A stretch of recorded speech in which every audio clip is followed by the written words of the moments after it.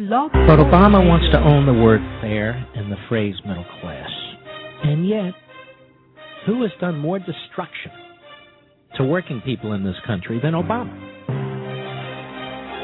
Why isn't it proper to point out the Democrat base is made up, for the most part, of the nation's losers?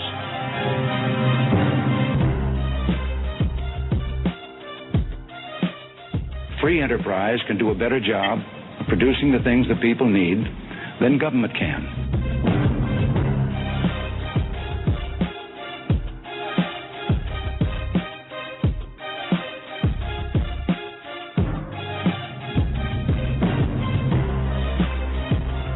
Less government and less taxes and more freedom for the people.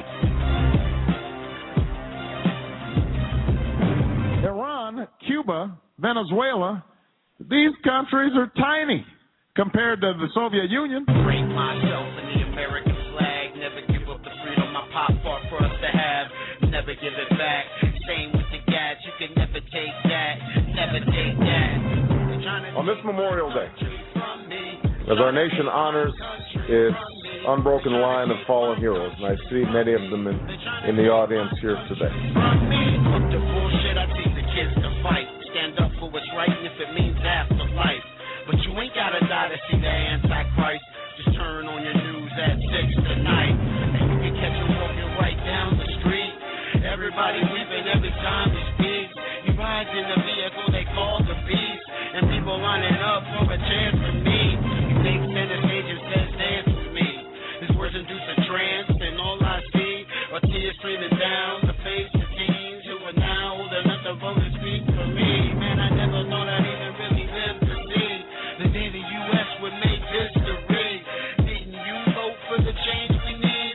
Did anybody catch what the change would be? It's the type of shit that make you stop and shake. Pull your neck back till it pop and break. 2009, the year the cops invade. Watch them raise taxes to stop the trade. Every day that passes causes the stocks to fade. And the ones in power know what not to say to make the revolution start, but not today. Hey, take a look around, shit's not the same. So don't let them come with the talking game. It's all out war and we sparking flames. They all from the devil, just the markets change. You think they're gonna be there when the market came? Well, there's nothing like me, cause we don't march the same. So take heed when your freedom starts to fade. If I had to, I could mark the day. America fell prey to the Marxist ways. They look to target the market of the USA. And you love the president, it's something you must say. So hey, fuck it, welcome in the new day, where Obama governs America in this new way, where he gives us all this new face. Just me and you a taste, the flag has been replaced to the point you don't recognize its place. The rebirth of Hitler's hate, disguised in race. Drape myself in the American flag, never give up the freedom my pop fought for us to have, never give it back. Same with the gas, you can never take that, never take that. You're trying to take my country from me. I've now been in 57 states. I want to take my country from me.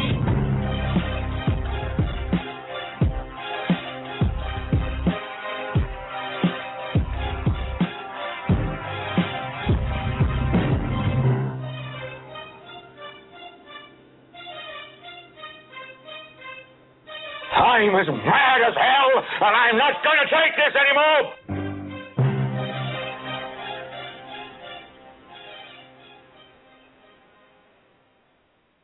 Yes, we have Amir. He is a Muslim, and he is on the call.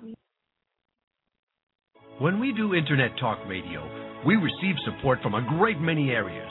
We have listener support, of course, and some who help with the promoting. One group that often goes unrecognized are the wives of Internet Talk Radio hosts. They are the ones who tolerate our dalliances and the time we invest in our hobbies. Well, this is one way we can properly recognize those who are closest to us by broadcasting their sincere sentiments regarding our passions. Are you going to stay up all night? You have family, you know. You're always at that computer. How much money do you make doing that dumbass radio show? You're not the only one that lives there, you know. You better come and eat. I'm not bringing it in there. If you haven't been listening to Socialism is Not an Option, then you're just another lapdog. And here's why.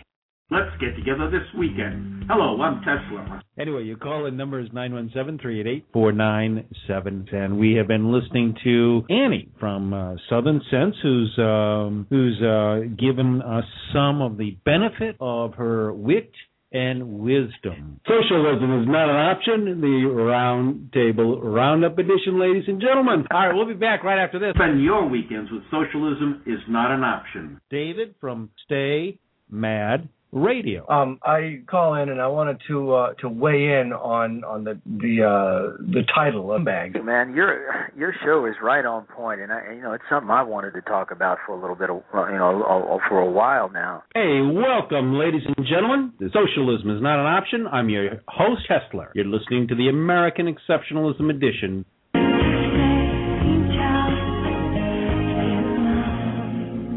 And we do have a fantastic show for you today. It's really a good one. It's part 2. It's not your daddy's war. Welcome to Socialism is Not an Option, the Hot Topic Edition. I'm your host, Tesla. The entire political process offends me, so... Very, very interesting, folks. Another call on the line, and it looks like we've got Tony. Tony, is that you? That's me, baby. I'm just looking at your showroom in absolute amazement. We were there. I mean, we saw the bullshit that occurred back in the 60s. Man, I feel like I'm going back in time. Don't you feel that way? Has been co-opted by all the leftover washout hippies of your generation. That's right. You're absolutely correct. And their kids pretty much taken kids. over. You are old. Yes. Spend your weekends with Socialism is Not an Option. WWWDB 24/7 Internet Talk Radio. All right. Good evening, folks. You're listening to the C. Robert Jones Situation Report. I'm your host, Dr. C. Robert Jones. Welcome to another fun-filled, informative, and often humorous take on the political world today. You know, today's date is March 21st, 2012. We're here in beautiful Washington, D.C. today, United States of America, planet Earth, third planet from the sun. I have, since our current president has taken up residence in the White House, I have lost a considerable amount of friends, and even some family members have given me up. And it has everything to do with my political beliefs, my conservative beliefs. It seems as though it's not a good thing to be a black man and a conservative. Somehow those two things don't go hand in hand in the black community. Or if one decides that they want to express their conservative views, they're looked upon as being a sellout, an Oreo, that they don't know their history, or they don't know their place in the world. And I've been accused many times of not knowing my history, and somehow not knowing my history is what accounts for me being a Republican. And so I thought, well, let's take a look at the history of black conservatives and what being a black conservative is really all about. Because, you know, I am a minority within a minority. I am a black man, and I am a Republican/conservative. Some would say, how is this possible? You're supposed to be a Democrat. We're Democrats. Well, let's examine that for a moment. I have a good friend of mine who does a lot of YouTube videos, and he pretty much explains it. Why there's so much black loyalty to the Democrats. And I'd like for you to listen in because I think you might find it to be informative. Take a listen to this. I've been doing this rant thing since, 2007? And y'all are still watching? Thank you. I've commented at length on the relationship between blacks, Democrats, and the Republican Party. Videos like Begin Deprogramming, where I examine that often asked question, why is it that the majority of the black community consistently votes Democrat? What's funny is that you kind of have to scratch your head and wonder, why is it that the majority of the black community votes Democrat? But back in the day when the majority of the black community voted Republican, it was pretty clear why. Actually, that's not entirely true. If you were wondering why blacks voted for Republicans, it was because you were wondering if they had a death wish. Am I lying? Man, you ain't got to look that far today to see the hostility that'll come your way if you're black and you dare to be a Republican. And just a few decades ago, that hostility came along with lynchings. Now, people have been led to believe that these lynchings were done by a bunch of crazy rednecks running around in white sheets because that's the American way. But y'all, it wasn't the American way. It was the Democrat way. The Ku Klux Klan was the terrorist fraternity founded by the Democrat Party, and their message was simple: vote or die. And when you vote, you make sure it's for Democrats. Now, who is it that was carrying on that vote or die message? Oh, yeah, Diddy. Now, do you think that whole vote or die, rock the vote campaign is propaganda for you to vote Republican? No, it's for you to vote Democrat. The Klan wanted white voters to vote Democrat. They didn't want black folks to vote at all. But if black people were going to vote, they wanted them to vote Democrat too. And you can be sure that the Klan has some choice words for black people who voted Republican.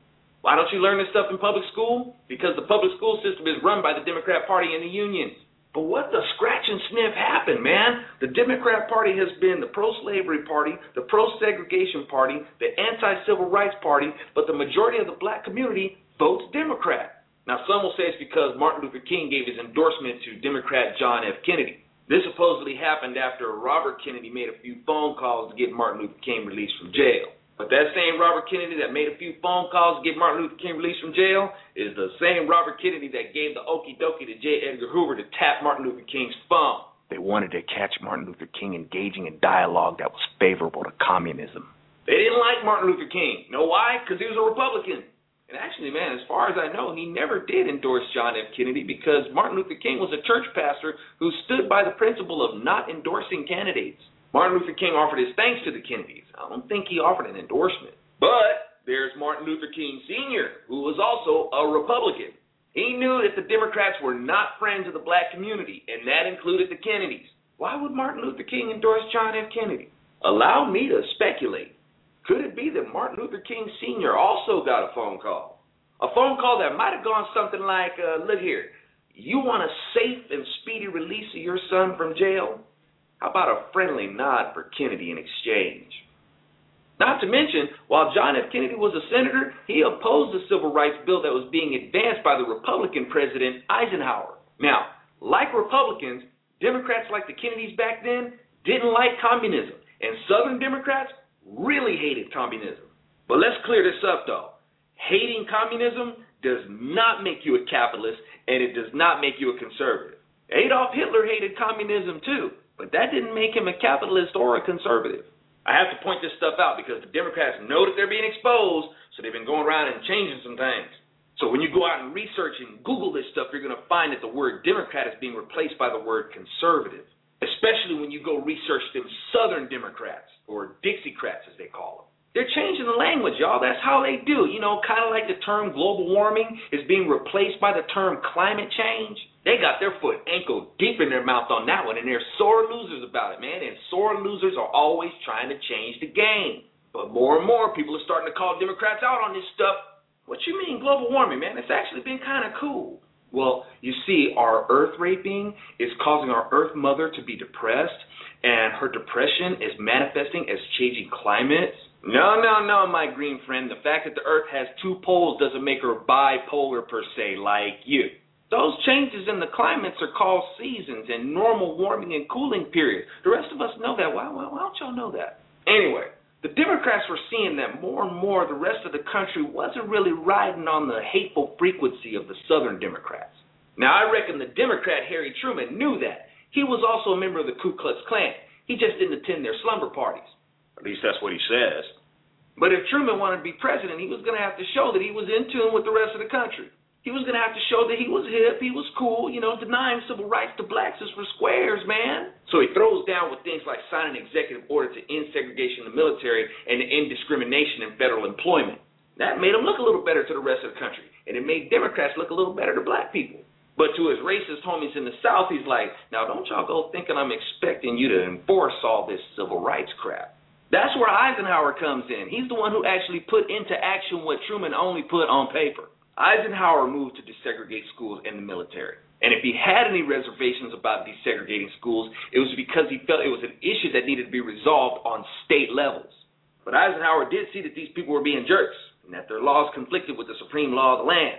That's why there's that instance of Eisenhower sending in military support to make sure that black kids could go to school. Now, Martin Luther King did ask Eisenhower for more help. He wanted Eisenhower to be more verbal against what was happening in the South.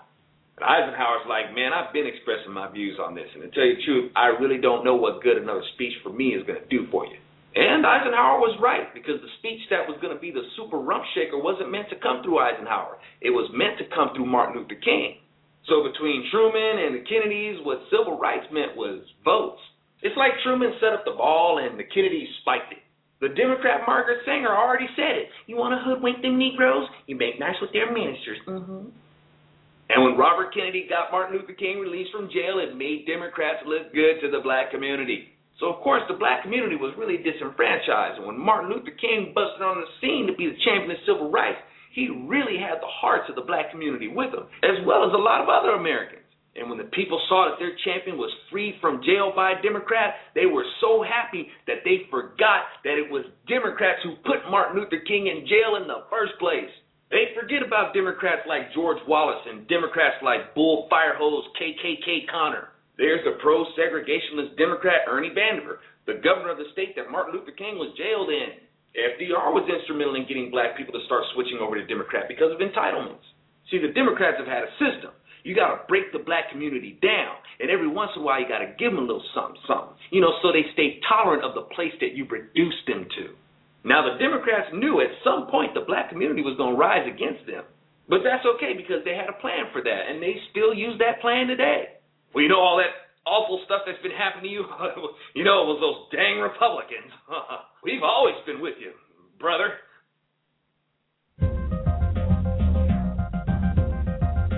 There are a lot of people who wrote these eulogies for Senator Byrd in the newspapers, and I read a bunch of them, and they mentioned that he once had a fleeting association with a Ku Klux Klan.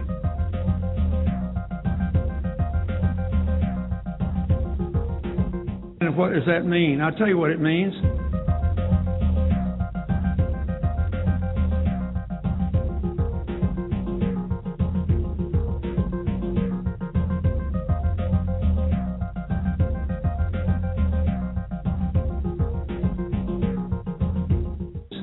He was a country boy from the hills and hollows of West Virginia. He was trying to get elected.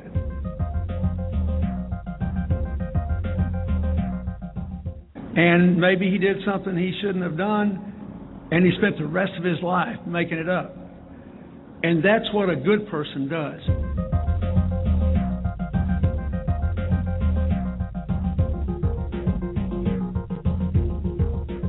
But how did this disenfranchisement come about? Well, let's keep working our way back, and on the way, we'll take a quick look at the presidency of the Democrat Woody Woodrow Wilson.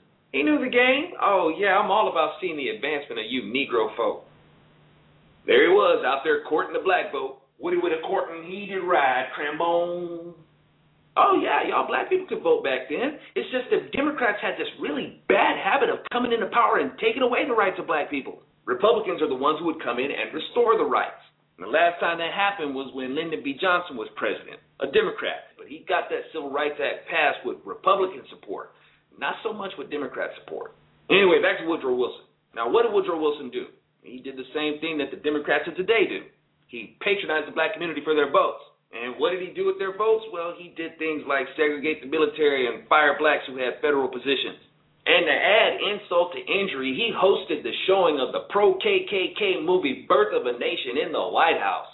Now, even though black people typically voted Republican back then, they got suckered into voting Democrat. Now, before Woodrow Wilson, you had the Republican president Teddy Roosevelt, or he called his party the Bull Moose Party. He was still a Republican, though. Teddy Roosevelt was digging Booker T. Washington, who was also a Republican. Teddy and Booker T. kicking it at the White House. Bullet. Teddy Roosevelt, a Republican, invites blacks in. Woodrow Wilson, a Democrat, kicks blacks out. Yet black people today say we love them Democrats. Teddy Roosevelt had to work to repair civil rights due to the damage done to it by Southern Democrats. Southern Democrats had become really, really mad about all these coon-level Republicans being in the White House for so long. So the Klanocrats were dispatched to turn up the heat on how people were going to vote. So why the loyalty to the Democrat Party? Well, let's keep working our way on back. So let's look at the South wanting to break away from the Union. You got the Southern Democrat representatives that wanted to break away so they could be the slave-holding Confederate states. Oh, yeah? Well, how come black men were fighting with Confederates in uniform? Because they had to?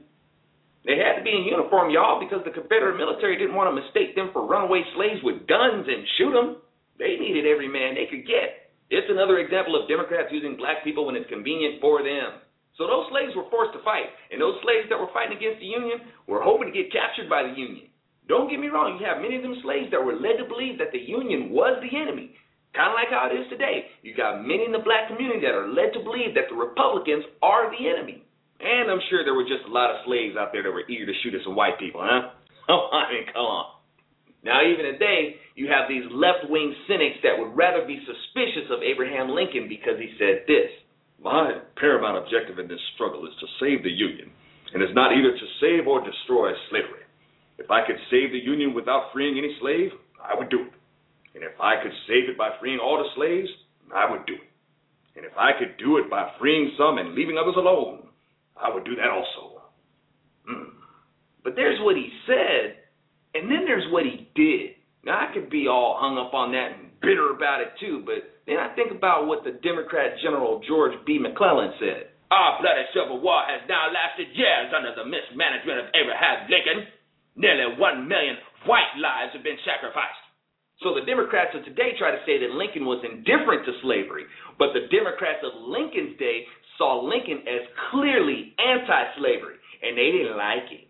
McClellan also charged Lincoln with this: "Lincoln has declared his intention to convert the Civil War into a war for forcible abolition and Negro equality, social and political." This Democrat was a general during Lincoln's administration, and just like pretty much the rest of the Democrats, he was at odds with Lincoln.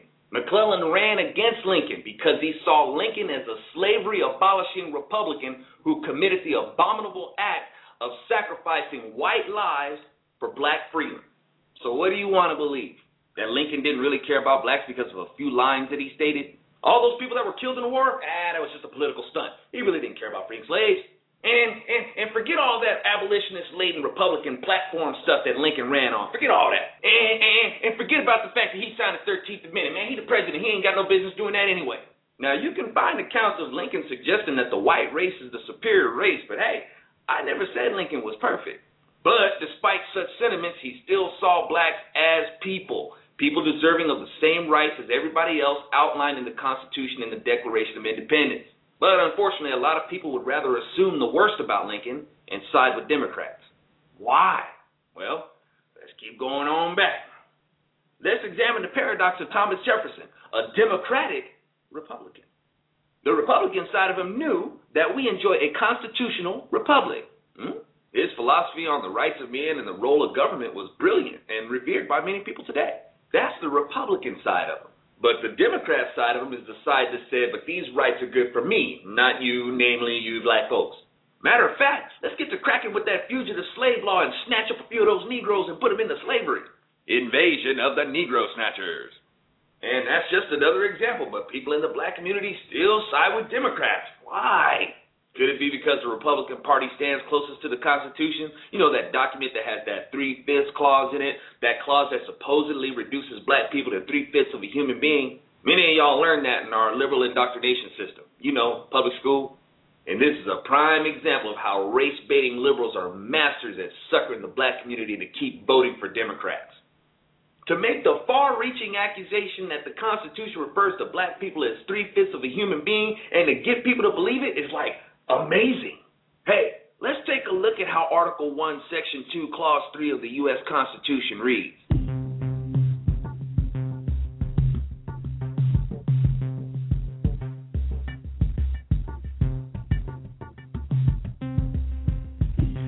representatives and direct taxes shall be appointed among the several states which may be included within this union, according to their respective numbers, which shall be determined by adding to the whole number of free persons, including those bound to service. Where do y'all get that black people are 3/5 of a human being out of that? First of all, those who are bound in servitude are still referred to as persons. 2, blacks aren't even mentioned. The only ethnic group mentioned are the Indians. The Indians not taxed 3/5 of all other persons. This clause is reflected in Article 11 in the Articles of Confederation. Now, it is true that the proponents of slavery wanted to be able to count their slaves to be able to gain more representation. And the kind of representation that they wanted was the kind of representation that would keep slavery legal. That's sick, man. Using slaves to gain more slave-supporting representation. Ain't even right.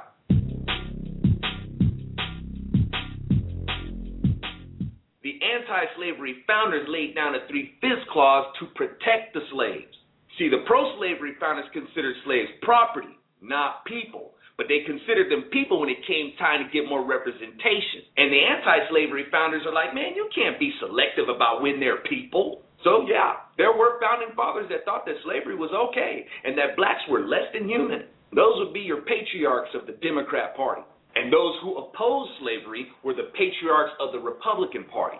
So I got to tell y'all, I really don't see what the 3/5 clause in the Constitution has to do with slaves or persons' work. But to me, it's making a clear distinction of how Indians will be excluded from being counted. Meaning if they wanted to count an Indian in their state, that Indian had to be taxed at least 3/5 of what everybody else was paying. There had to be some sort of criteria put on the Indians so the pro-slavery folks wouldn't try to count all of them. Anyway, that's my take on it. You can get mad all you want.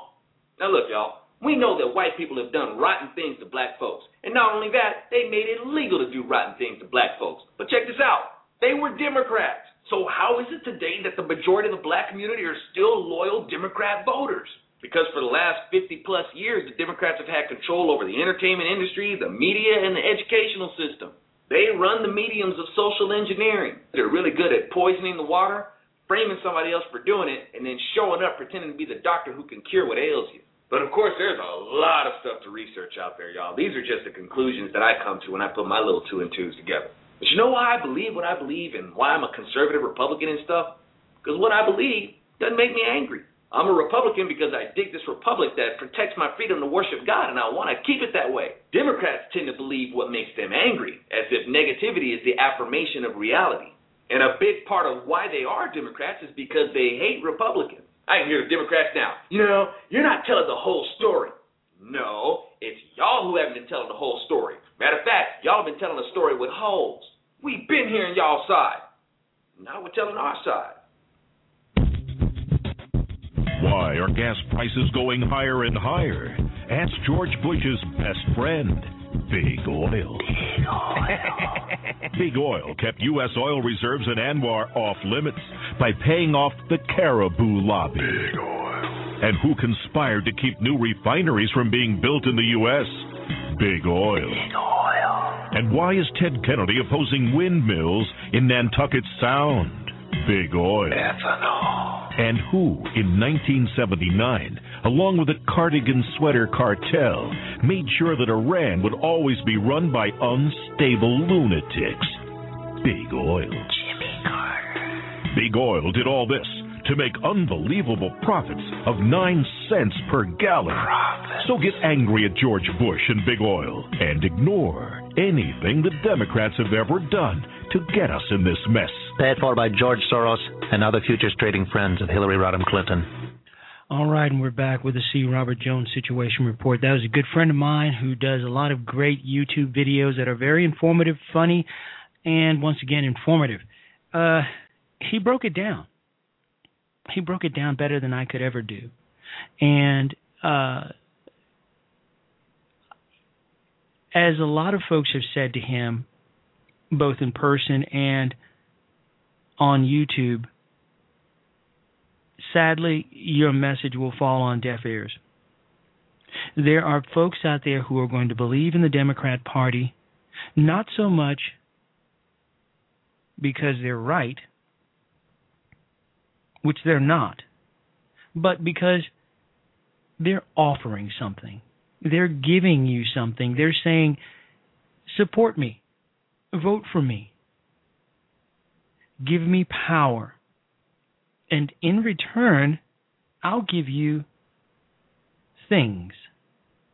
I'll take some freedoms away, of course. I'll regulate an awful lot.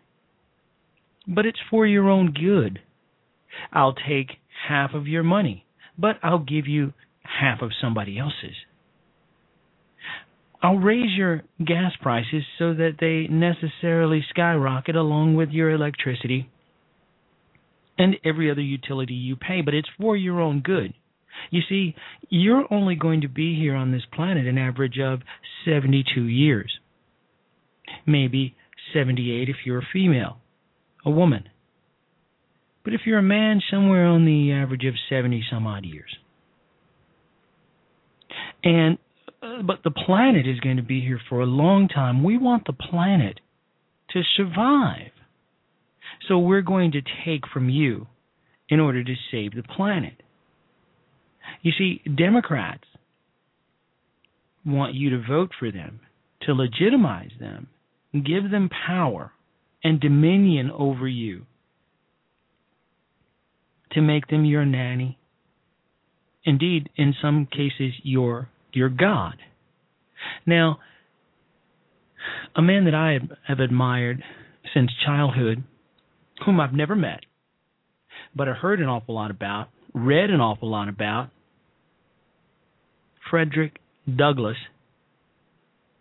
was a conservative. He was a Republican. And Frederick said on many occasions, I don't want you to do anything for me. I don't want you to do anything for black folks. Just leave us alone. We'll get it ourselves. We don't want you to get it for us. We don't want you to give us anything. We'll get it ourselves. Just leave us alone. You don't believe it? Well, here he is. I ask my friends who are apologizing for not insisting upon this right, where can the black man look in this country for the assertion of his right, if he may not look to the Massachusetts Anti-Slavery Society? Where, under the whole heavens, can he look for sympathy in asserting this right, if he may not look to this platform? Have you lifted us up to a certain height to see that we are men, and then are any disposed to leave us there without seeing that we are put in possession of all our rights? We look naturally to this platform for the assertion of all our rights, and for this one especially. I understand the anti-slavery societies of this country to be based on two principles. First, the freedom of the blacks of this country, and second, the elevation of them. Let me not be misunderstood here.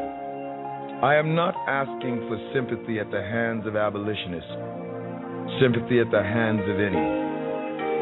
I think the American people are disposed often to be generous rather than just. I look over this country at the present time, and I see educational societies, sanitary commissions, freedmen's associations, and the like, all very good. But in regard to the people of color in this land, there has always been more that is benevolent, I perceive, than just manifested toward us. What I ask for the black man is not benevolence, not pity, not sympathy, but simply justice. The American people have always been anxious to know what they shall do with us. Everybody has asked the question and learned to ask it early of the abolitionists. What shall we do with the black man? I have had but one answer from the beginning. Do nothing with us. Your doing with us has already played the mischief with us. Do nothing with us. If the apple will not remain on the tree of their own strength, if they are worm-eaten at the core, if they are early ripe and disposed to fall, then let them fall. I'm not for tying or fastening them on the tree in any way except by nature's plan. And if they will not stay there, then let them fall. If the black man cannot stand on his own legs, then let him fall also. All I ask is, give him a chance to stand on his own legs. Let him alone. If you see him on his way to school, let him alone. Don't disturb him. If you see him going to the dinner table at a hotel, then let him go. If you see him going to the ballot box, then let him alone. Don't disturb him. If you see him going into a workshop, just let him alone. Your interference is doing him a positive injury. Let him fall if he cannot stand alone. If the black man cannot live by the line of eternal justice, the fault will not be yours. It will be his who made the black man and established that line for his government. Let him live or die by that. If you will only untie his hands and give him a chance, I think he will live. He will work as readily for himself as the white man. Now, a great many delusions have been swept away by this war. One was that the black man would not work.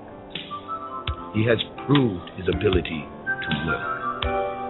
Another was that the black man would not fight, that he possessed only the most cheapest attributes of humanity, was a perfect lamb or an Uncle Tom, disposed to take off his coat whenever required, hold his hands and be whipped by anybody who wanted to whip him. But this war has proved that there is a great deal of human nature in that black man, and that yes, he will fight.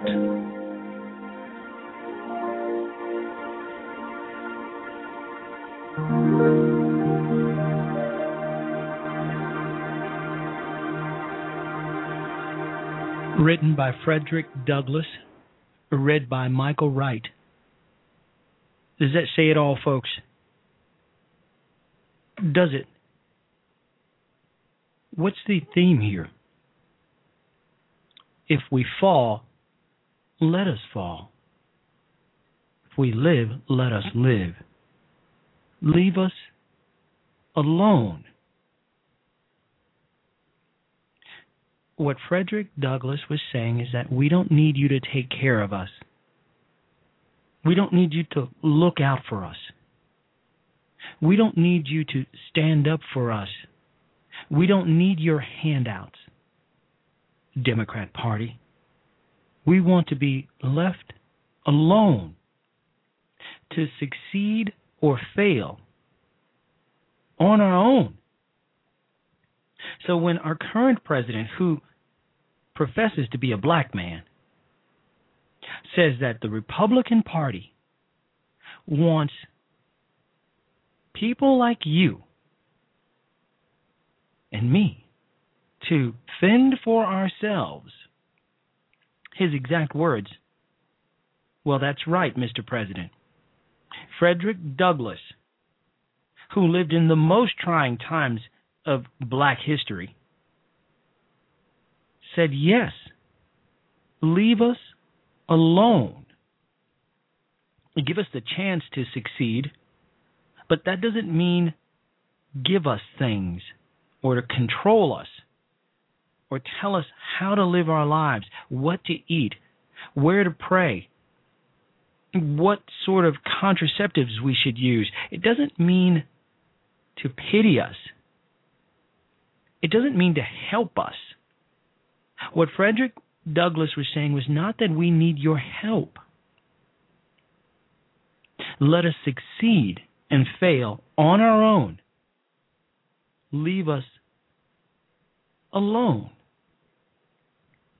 Now, a famous man once said that there are those who want to lead and those who want to be led. And then there are those who want to be left alone.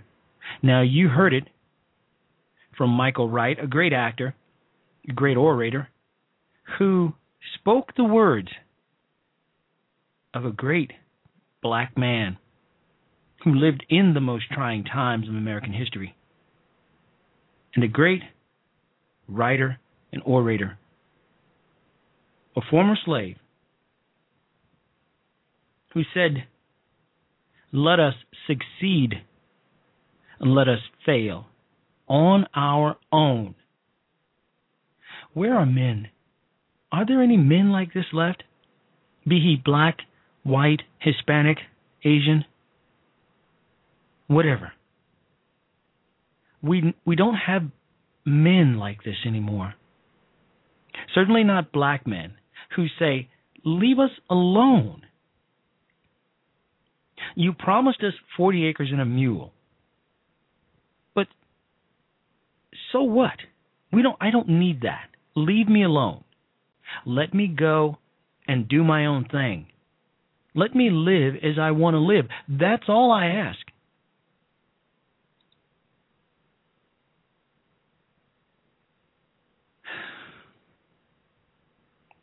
Well, you heard the words. We'll take a short break and then we'll be right back. You're listening to the C. Robert Jones Situation Report.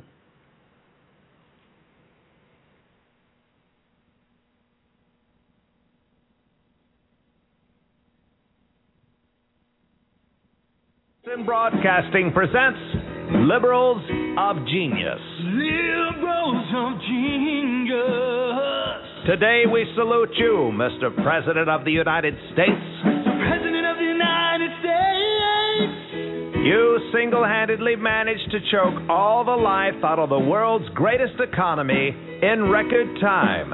10% unemployment. No one else could have apologized more, spent more, or built a rat maze healthcare system from hell that only the IRS could love. What were you thinking? Thanks to you, FDR will be known as a conservative, Carter will look presidential, and Joseph Stalin won't seem like such a bad guy. Joe was misunderstood. So crack open a good book, sit on your butt, and help your buddies with a snowball's chance in November. Mr. President's the one we weren't waiting for. Do you know how much is too much? Hit me again. Do you know when to say when? Pelosi's coming over. Make it a double. Studies show that those who overindulge exhibit signs of arrogance. I don't count my drinks because I'm the president. Overconfidence. This is the day we stop the seas from rising. Or was it yesterday? The inability to think clearly on one's own. Where's my teleprompter? I got to talk to those kindergarten kids. You think you're funny, but no one else does. Let's give the Dalai Lama a set of cufflinks and send him out the back door. Mr. President, let's don't do that. And a profound inability to listen to others. Rama's funny. You don't know funny. If a friend, relative, or leader of the free world exhibits any of these warning signs, don't let them drive, operate heavy machinery, or sign any important documents. Where's that health care bill? And consider moderating their alcohol intake before it's too late. Why are gas prices going higher and higher? Ask George Bush's best friend, Big Oil. Big Oil kept U.S. oil reserves in Anwar off limits by paying off the Caribou lobby. Big Oil. And who conspired to keep new refineries from being built in the U.S.? Big Oil. Big Oil. And why is Ted Kennedy opposing windmills in Nantucket Sound? Big Oil. Ethanol. And who, in 1979, along with the cardigan sweater cartel, made sure that Iran would always be run by unstable lunatics? Big Oil. Jimmy Carter. Big Oil did all this to make unbelievable profits of 9 cents per gallon. Profits. So get angry at George Bush and Big Oil and ignore anything the Democrats have ever done to get us in this mess. Paid for by George Soros and other futures trading friends of Hillary Rodham Clinton. Now, a message from the most merciful, mighty Messiah, Barack Obama. Now that all of America has seen the righteousness of my health care plan on ABC, you are all aware of my gift, allowing you to pick your doctor under my plan. In my benevolence, I may also allow you to choose the job of your choice, the time of day you eat, what you are allowed to do with a small portion from the profits of your labor. All of these I may allow if you remember to serve me only and have no other politicians before me. If you remember the 15th of April and keep it holy. And if you refrain from laughing when I stumble yet again at the teleprompter. If you obey these commands, then I shall bless you, and you shall stand in the line of the appropriate agency for my sake forever. Amen. Amen. Hey, we're back with the C. Robert Jones Situation Report. The call-in number is 347-884-8500. Let's take one more look at proud Republican history, or should we go with racism in the Democrat Party? I think we should go with racism in the Democrat Party, since the occasion has come that I have lost yet another black friend whom I've known since childhood, because I host a blog talk radio show, and it's conservative, and I have harsh words for Barack Hussein Obama. I'm told that I need to respect the president and the presidency, that I may not like the man, but I need to respect the office. This came from a person who just 3 short years ago labeled George Bush dumb, not very bright, stupid, couldn't speak, an idiot, the Antichrist, and so on. So we had words.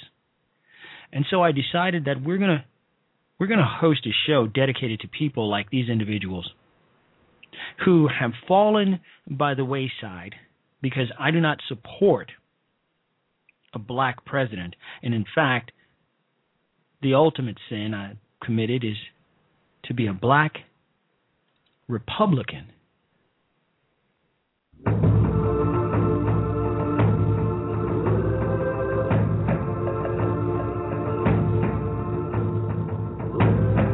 In the summer of 1868, Tunis Campbell entered the Georgia State Legislature in Atlanta.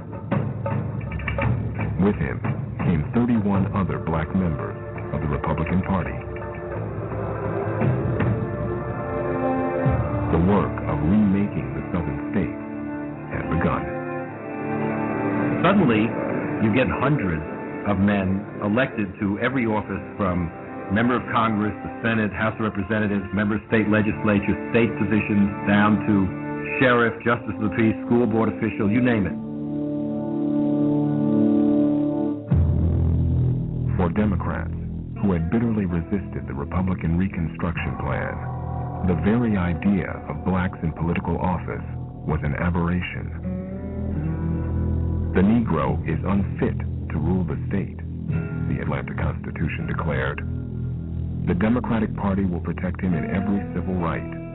It is unwilling, however, to make him congressman, governor, and judge. It will not consent to degrade its own race by elevating an inferior above it.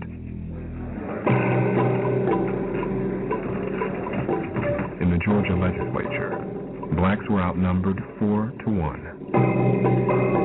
As soon as Tunis Campbell took his seat, he came under attack from whites on both sides of the aisle. What you have here is a very volatile moment in which alliances politically are shifting very rapidly, and from one day to the next you don't know really what's going to happen. The few white Republicans who did support black legislators were branded as traitors to their race. Blacks should quit dabbling in politics, argued one newspaper, and go to work to earn an honest subsistence. Most whites in the legislature maintained that the new Georgia Constitution only gave blacks the right to vote, not the right to hold office. The Georgia Constitution did not specifically allow office holding by black Americans. Of course, it didn't specifically authorize office holding by white Americans either. One legislator, Henry McNeil Turner, expressed the outrage of his black colleagues. He was entitled to his seat, he said, and would not cringe or beg for it. Tunis Campbell also refused to be intimidated. On behalf of nearly 500,000 loyal citizens of this state, we do enter our solemn protest against the illegal, unconstitutional, and oppressive action of this body. White legislators made it clear that Campbell was not welcome in the chamber. Many of them put their hands on the butts of the pistols of the guns they wore into the chamber. They shuffled their feet. They banged on the desk. They talked about the Congo senator's insolent harangue. Just 2 months after it had first convened, the Georgia legislature voted to expel its black members. You may drive us out, Turner warned, but you will light a torch never to be put out.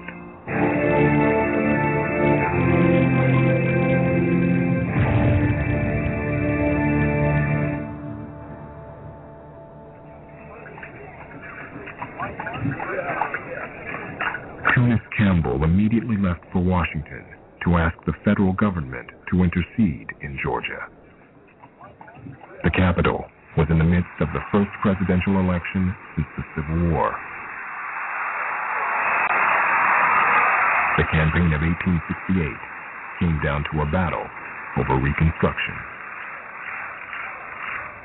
The Democrats nominated Horatio Seymour and Frank Blair. Their views were shared by many in populous northern states like New York and New Jersey. The Democratic Party ran arguably the most openly white supremacist election campaign in American history. They painted the Republicans as, quote, nigger lovers. The Democrats absolutely repudiate Reconstruction. They basically say, if we get in, forget about Reconstruction, we're going to repeal all this and put the South back under the control of white leaders. Though the views of the Democrats had wide support, many voters gravitated to the Republican candidate, Ulysses S. Grant. They found comfort in the Union general who had won the war. Grant's slogan was, "Let us have peace." The general understood that the Northern heart cared deeply about reuniting North and South. He promised to support Reconstruction, but wrap it up quickly. There was a kind of new politics of reconciliation, a need to bring South and North together because it would be good for the economy. It would be good for the federal government. It would be good for expansion and growth. The North was booming. To many voters there, Grant represented a chance to solve the Southern problem. They could then turn their attention to the future.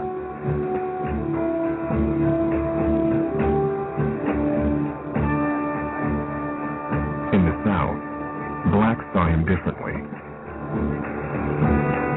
Almost 500,000 turned out to vote for Grant because they believed that at last they would have an ally in the White House. The new president seemed to prove them right. Grant and Congress ordered the Georgia governor to readmit the expelled legislators. Tunis Campbell and his 31 black colleagues took back their seats.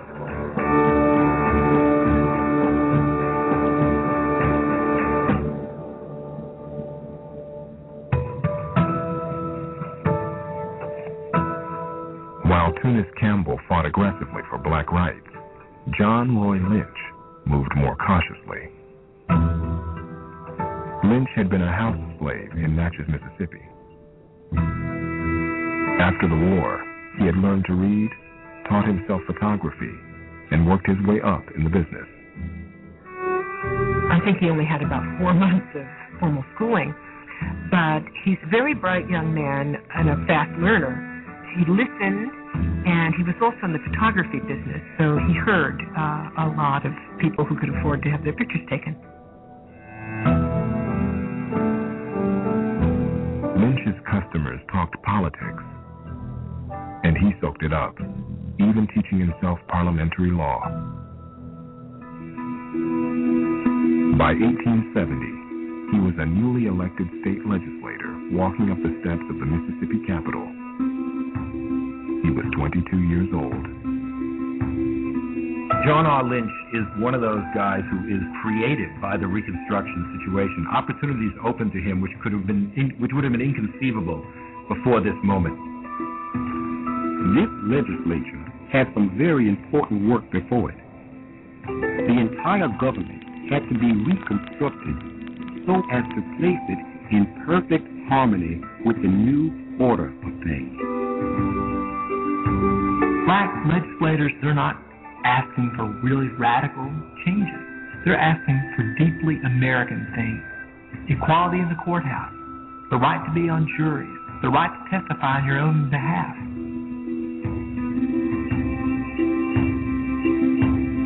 A lot of what these black lawmakers and white Republicans are trying to do, you might almost say, is bring the South into the 19th century. Public school systems, for example. The South didn't have that. Large numbers of Southern whites were illiterate. Reconstruction establishes the first public school systems in the South. Within a year, Mississippi opened 230 new schools for blacks and 252 for whites. There were plans for new hospitals, railroads, but who would pay the bill? Before the Civil War, slave owners had paid most of the taxes. Now, the burden shifted to anyone who owned land, small farmers as well as rich planters. White Southern landowners said, if you think for a minute that I'm going to give up my hard-earned money to build up the government to take care of colored people, you're crazy. All right, we're back with the C. Robert Jones Situation Report. That pretty much says it all. Now, let's take a look at some prominent black Republicans. Herman Cain, Cowboy Troy, Condoleezza Rice, Alan Keyes, Clarence Thomas. We know those folks, right? But what about 50 Cent? What about Denzel Washington, Republican? Armstrong Williams, Republican. Yeah, Don King, Republican. Eric Rush, Republican. J.C. Watts, Republican. James Meredith, remember him? Republican. Prominent black Republicans all. Did you know that Denzel was a Republican? Is a Republican? Joseph C. Phillips, remember him? From The Cosby Show? Republican. Karl Malone, basketball superstar. Republican. Yeah, Lynn Swann, Republican. Lee Walker, Republican. Yeah. Prominent Republicans. Roy Innis, Republican. Nigel Innis, Republican. Michael Powell, Republican. You know? Pastor T.D. Jakes, Republican. We have Republicans who are prominent blacks, who a lot of you folks really like. You watch Denzel's movies, but did you know that he's a Republican? Well, that's the measure of a man. You've been listening to the C. Robert Jones Situation Report. Cool Mike's taking over for me for the next couple of weeks. Please tune in and support him while I'm away. God bless you. One day, God bless the United States of America. I'm out. Broken down, he's lost everything. No cars, no fancy clothes to make him who he's not. The woman at his side is all that he has got. Why do you ask him in heaven and earth to prove his love has worth? When he walks on water, when he runs through fire, when he stands before you, when it's down to the wire, when he gives his life up to be all he can, is that how you measure a man?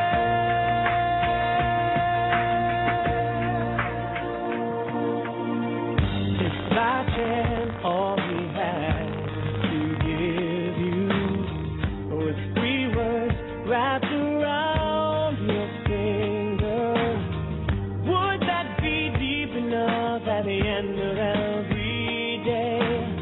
And how will you ever know if a man is what he says?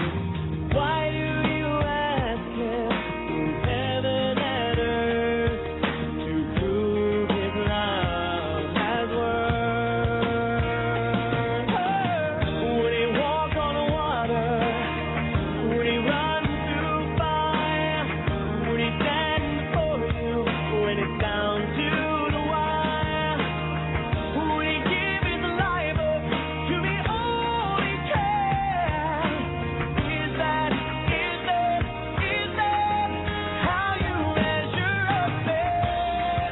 He never gives up, lets go of his dreams. His world goes around 'cause it's one true belief. Is that how you know? Is that what it means?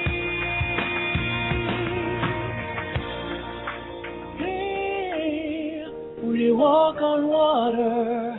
Would he run through fire? Would he stand before you?